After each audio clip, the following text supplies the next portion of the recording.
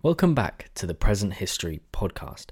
This is the second part of our fascinating conversation with Joanna Grahovich. So if you haven't already listened to part one, make sure you go and do that so you can kind of know what's going on. But if you have already, sit back and enjoy.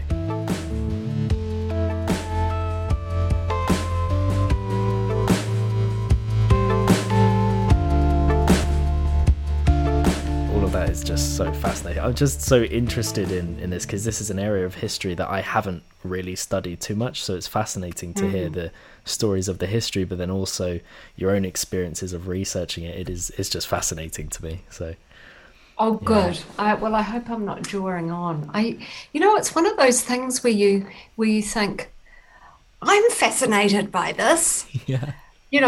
so other people must be as well. And then you realize that you've been, a complete bore, a polar bore.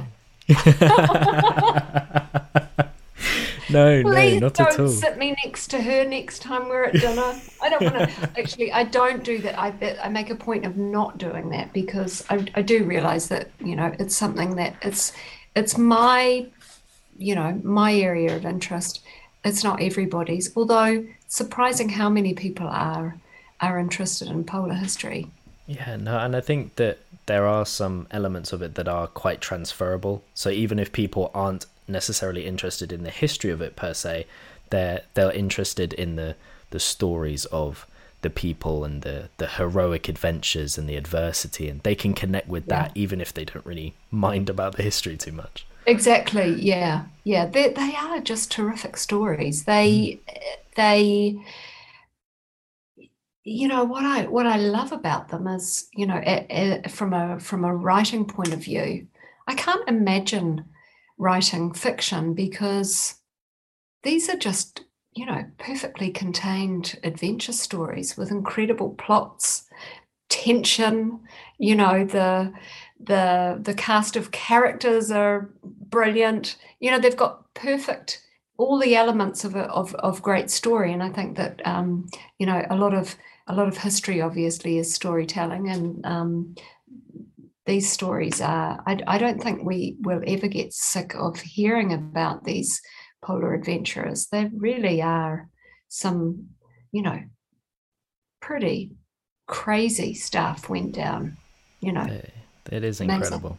It is Mm. incredible. And you write narrative non-fiction, so you're taking the non-fiction elements and you're making them into a story, a readable narrative. What's that process like of taking your Well, research and making it into a story? yeah, I think that there's real.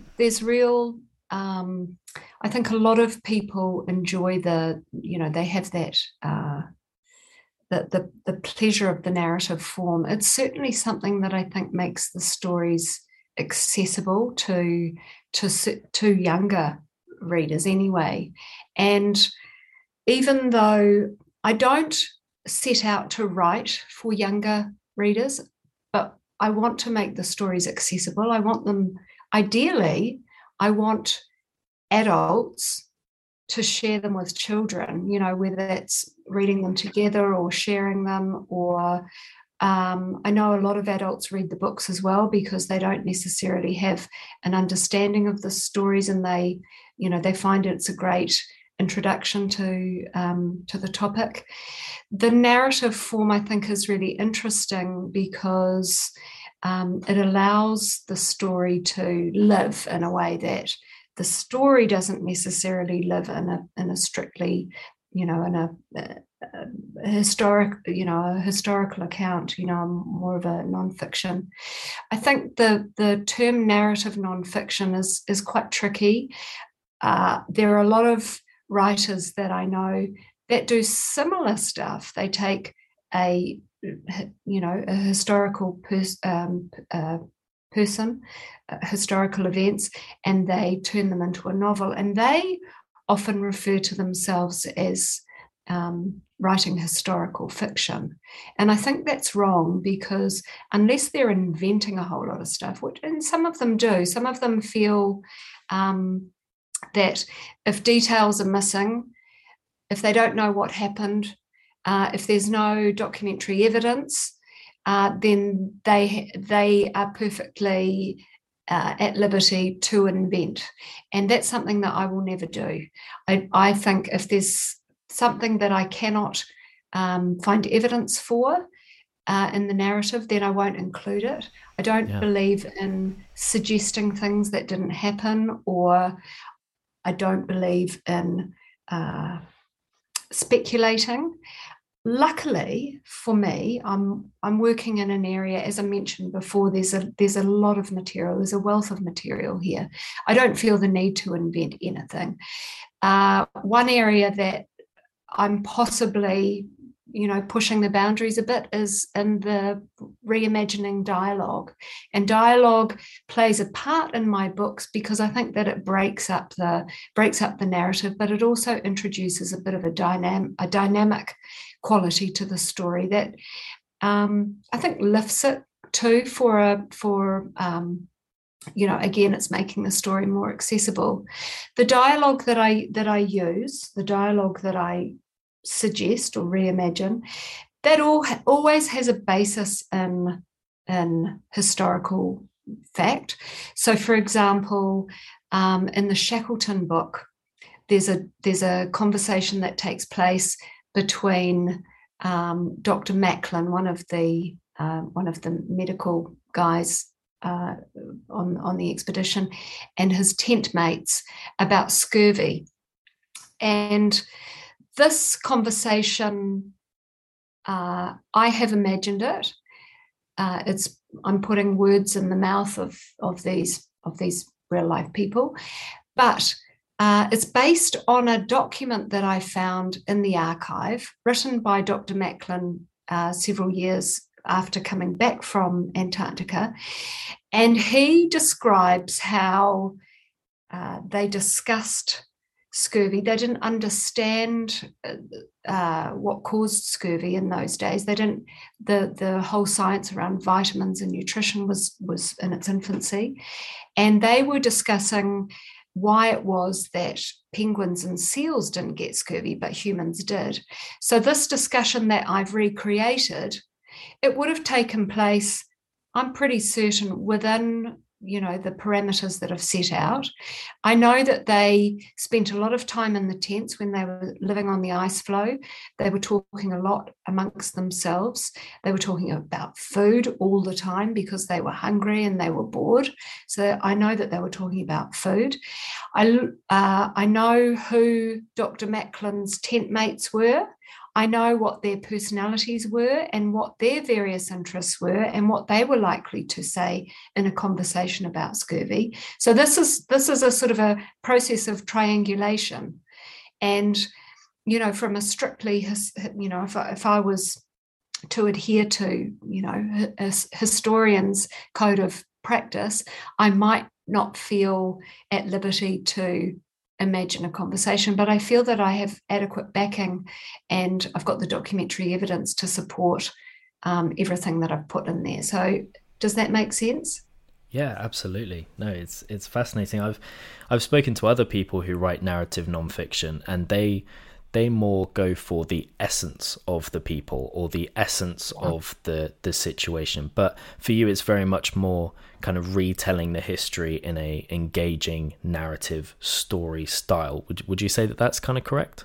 Yeah, that's exactly right. And it's using it's a third person narrative. And I work between perspectives. So I've got the ability to go into a different character, not during the same episode necessarily, but I allow myself that luxury to be able to spend time with individual people and take their perspective for a particular time. The other thing that I've done that might be sort of non-standard is I've written it in the present tense, which makes it gives it a sense of immediacy. And also, I think what's interesting is certainly while I'm writing it, I kind of feel like anything could happen.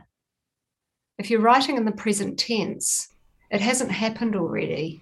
And so it kind of keeps you in the moment, which is, and it gives the reader quite an interesting experience as well. I think that's important too for the younger readers, because there's always a sense of what's going to happen next. We don't know. When I was writing the Scott book Into the White, I had a sort of interesting experiences, you know, in you know, from the point of writing it, in that I kind of hoped that Captain Scott, Birdie Bowers, and Edward Wilson would survive. You know, I kind of thought, well, maybe they will. Yeah. You know, it's a strange thing. You're not trapping your characters. If you're writing in the present tense, you're not trapping them in this historical, you know, the jaws of history. It somehow feels open-ended. It somehow feels like anything could happen. And I think that that's something that comes through in the narrative, because readers have contacted me and said, but I was hoping that they were going to live. You know? So that's quite nice. I think the other thing is, with my books, I want the story to be as compelling as possible. I want the chapters to be short. I don't want to linger too long on landscape, or, you know, it's got to be punchy and it's got to have good forward momentum, because these men were doing stuff that was, you know, there was lots of things happening, and I think that you want to convey that sense of mission as well. They're very ambitious. They had focus as well, and that I hope comes through in the narrative. Absolutely. And when you're writing it, do you try and include like every single thing that they did, or are there moments where you say, I'm going to sideline that moment or not discuss that moment for the sake of the overall story? Of the overall narrative. I try to include everything I possibly can without being, I mean, there's a lot of, I mean, having said that, you know, these men are very focused, there's always a lot of things happening. There's also a lot of waiting around. And that was one of the challenges with writing the Shackleton book, is how do you make time pass? Yeah. You know, when they were 6 months on the ice and nothing doing, you know, they were being blown northward, but actually nothing happened. They were lying around in their tents, you know, talking about food and scurvy. So that's the other thing, is the challenge of making time pass in a polar environment. And you don't have necessarily that day-night thing happening either, because, you know, you've got 24 hours of daylight. Yeah. So there are challenges with conveying that kind of level of boredom and inactivity, as well as these moments of excitement where people go through the ice, or people are you know, being chased by a leopard seal, or you know, the ship's going down, you know, the men, you know, there are lots of moments to carry that kind of, I don't want to say boring, but those longer stretches of time. You can always focus in on detail, you know, a meal, for example, you know, what it meant to eat a meal, prepare a meal, you know, what's it like to fence a seal? You know, they've hunted this seal. How do they get it back to the camp when the sea ice is opening up, you know, leads between them, and they can't move this creature? You know, what does it feel like to cut up a penguin and have to select, you know, what parts do you eat? You know, things like that can actually fill up a whole lot of pages as well, and in a light way, you know, and not in a ponderous sense, but, you know, in an interesting way. And I think that's what carries a lot of weight in the stories, are the little details, the things that don't necessarily get conveyed in more conventional retellings, because they're telling the bigger story. So it's almost like telling the story in details rather than telling the story as this big epic journey. Yeah, no, it's really interesting. And when you're writing, do you find that you have like a particular anecdote or a particular part of the story that you're like really looking forward to writing? And does that happen at all?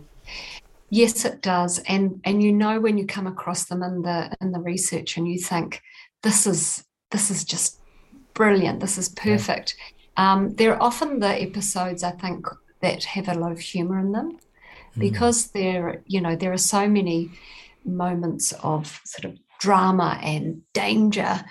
When you come across something that's actually quite a humorous episode, you cling to that, because that can lift the narrative, that can sort of get a bit of oxygen in there when you need it. And I certainly think that that's one of the aspects that appeals to younger readers too. They want to have a bit of a laugh. Absolutely. No, it's all incredibly fascinating. It is very interesting to me as well. And so as a sort of final question, what would you tell your younger self about writing, about studying history, that you've now learned? Well, rather than saying it to myself, I would definitely tell my two sons. I've got a 20-year-old and an 18-year-old, and neither of them are studying history.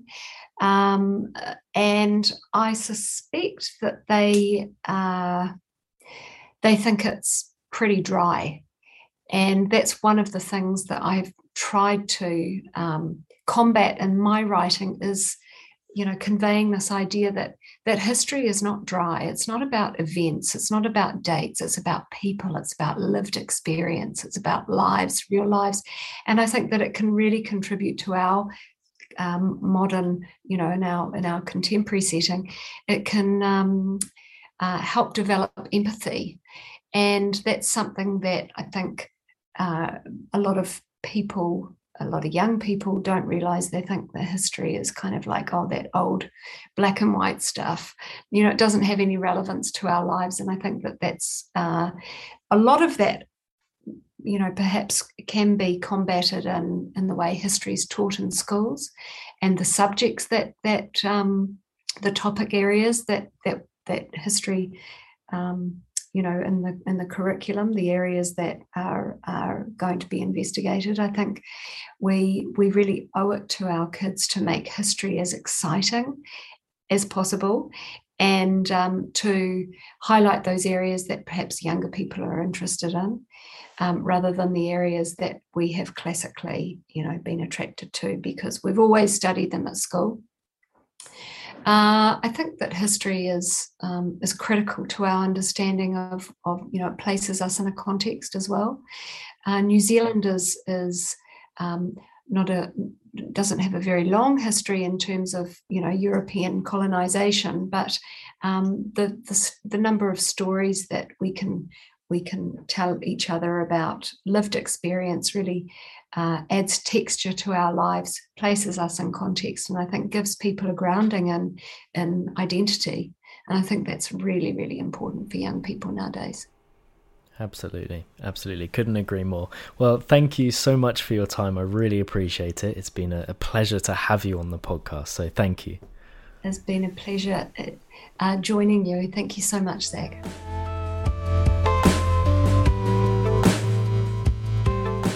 And thank you for listening to this episode of the Present History podcast. If you want to find out more about Joanna Grochovic and her work, you can visit her website at joannagrochovic.com. The link will also be in the description. You can follow her on Twitter at GrochovicJ, also linked down below, and you can find Shackleton's Endurance, an Antarctic survival story, wherever you buy your books. Thank you very much for listening. Make sure to follow us on all social media platforms so you can keep up to date with everything that we're up to. There's plenty more exciting content just around the corner. And we'll see you in the next episode of the Present History podcast.